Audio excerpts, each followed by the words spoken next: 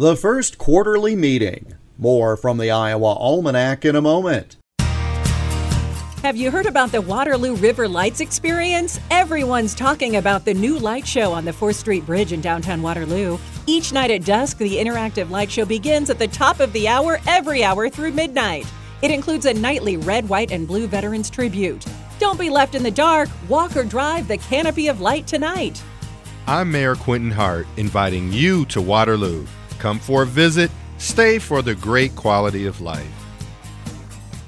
Iowa was originally part of the Michigan and Wisconsin territories, not developing its own identity until 1838. But there was white settlement in the region before the land was called Iowa. And with those settlers from the east came great faith, which manifested itself in the development of churches. They were not only places of worship, but also community centers. Some served multiple roles as schoolhouses, places for racial integration, and courthouses.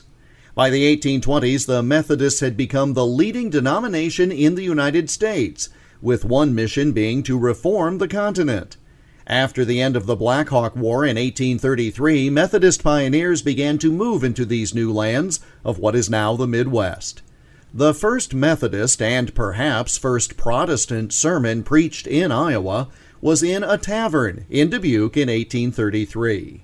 The first church in Iowa was a Methodist chapel, which was constructed in that same city in 1834 and was a great example of what we today would call multi-purpose facilities. The meeting that adopted the resolution to incorporate the town of Dubuque was held there in 1837. One of the church's charter members was a black woman.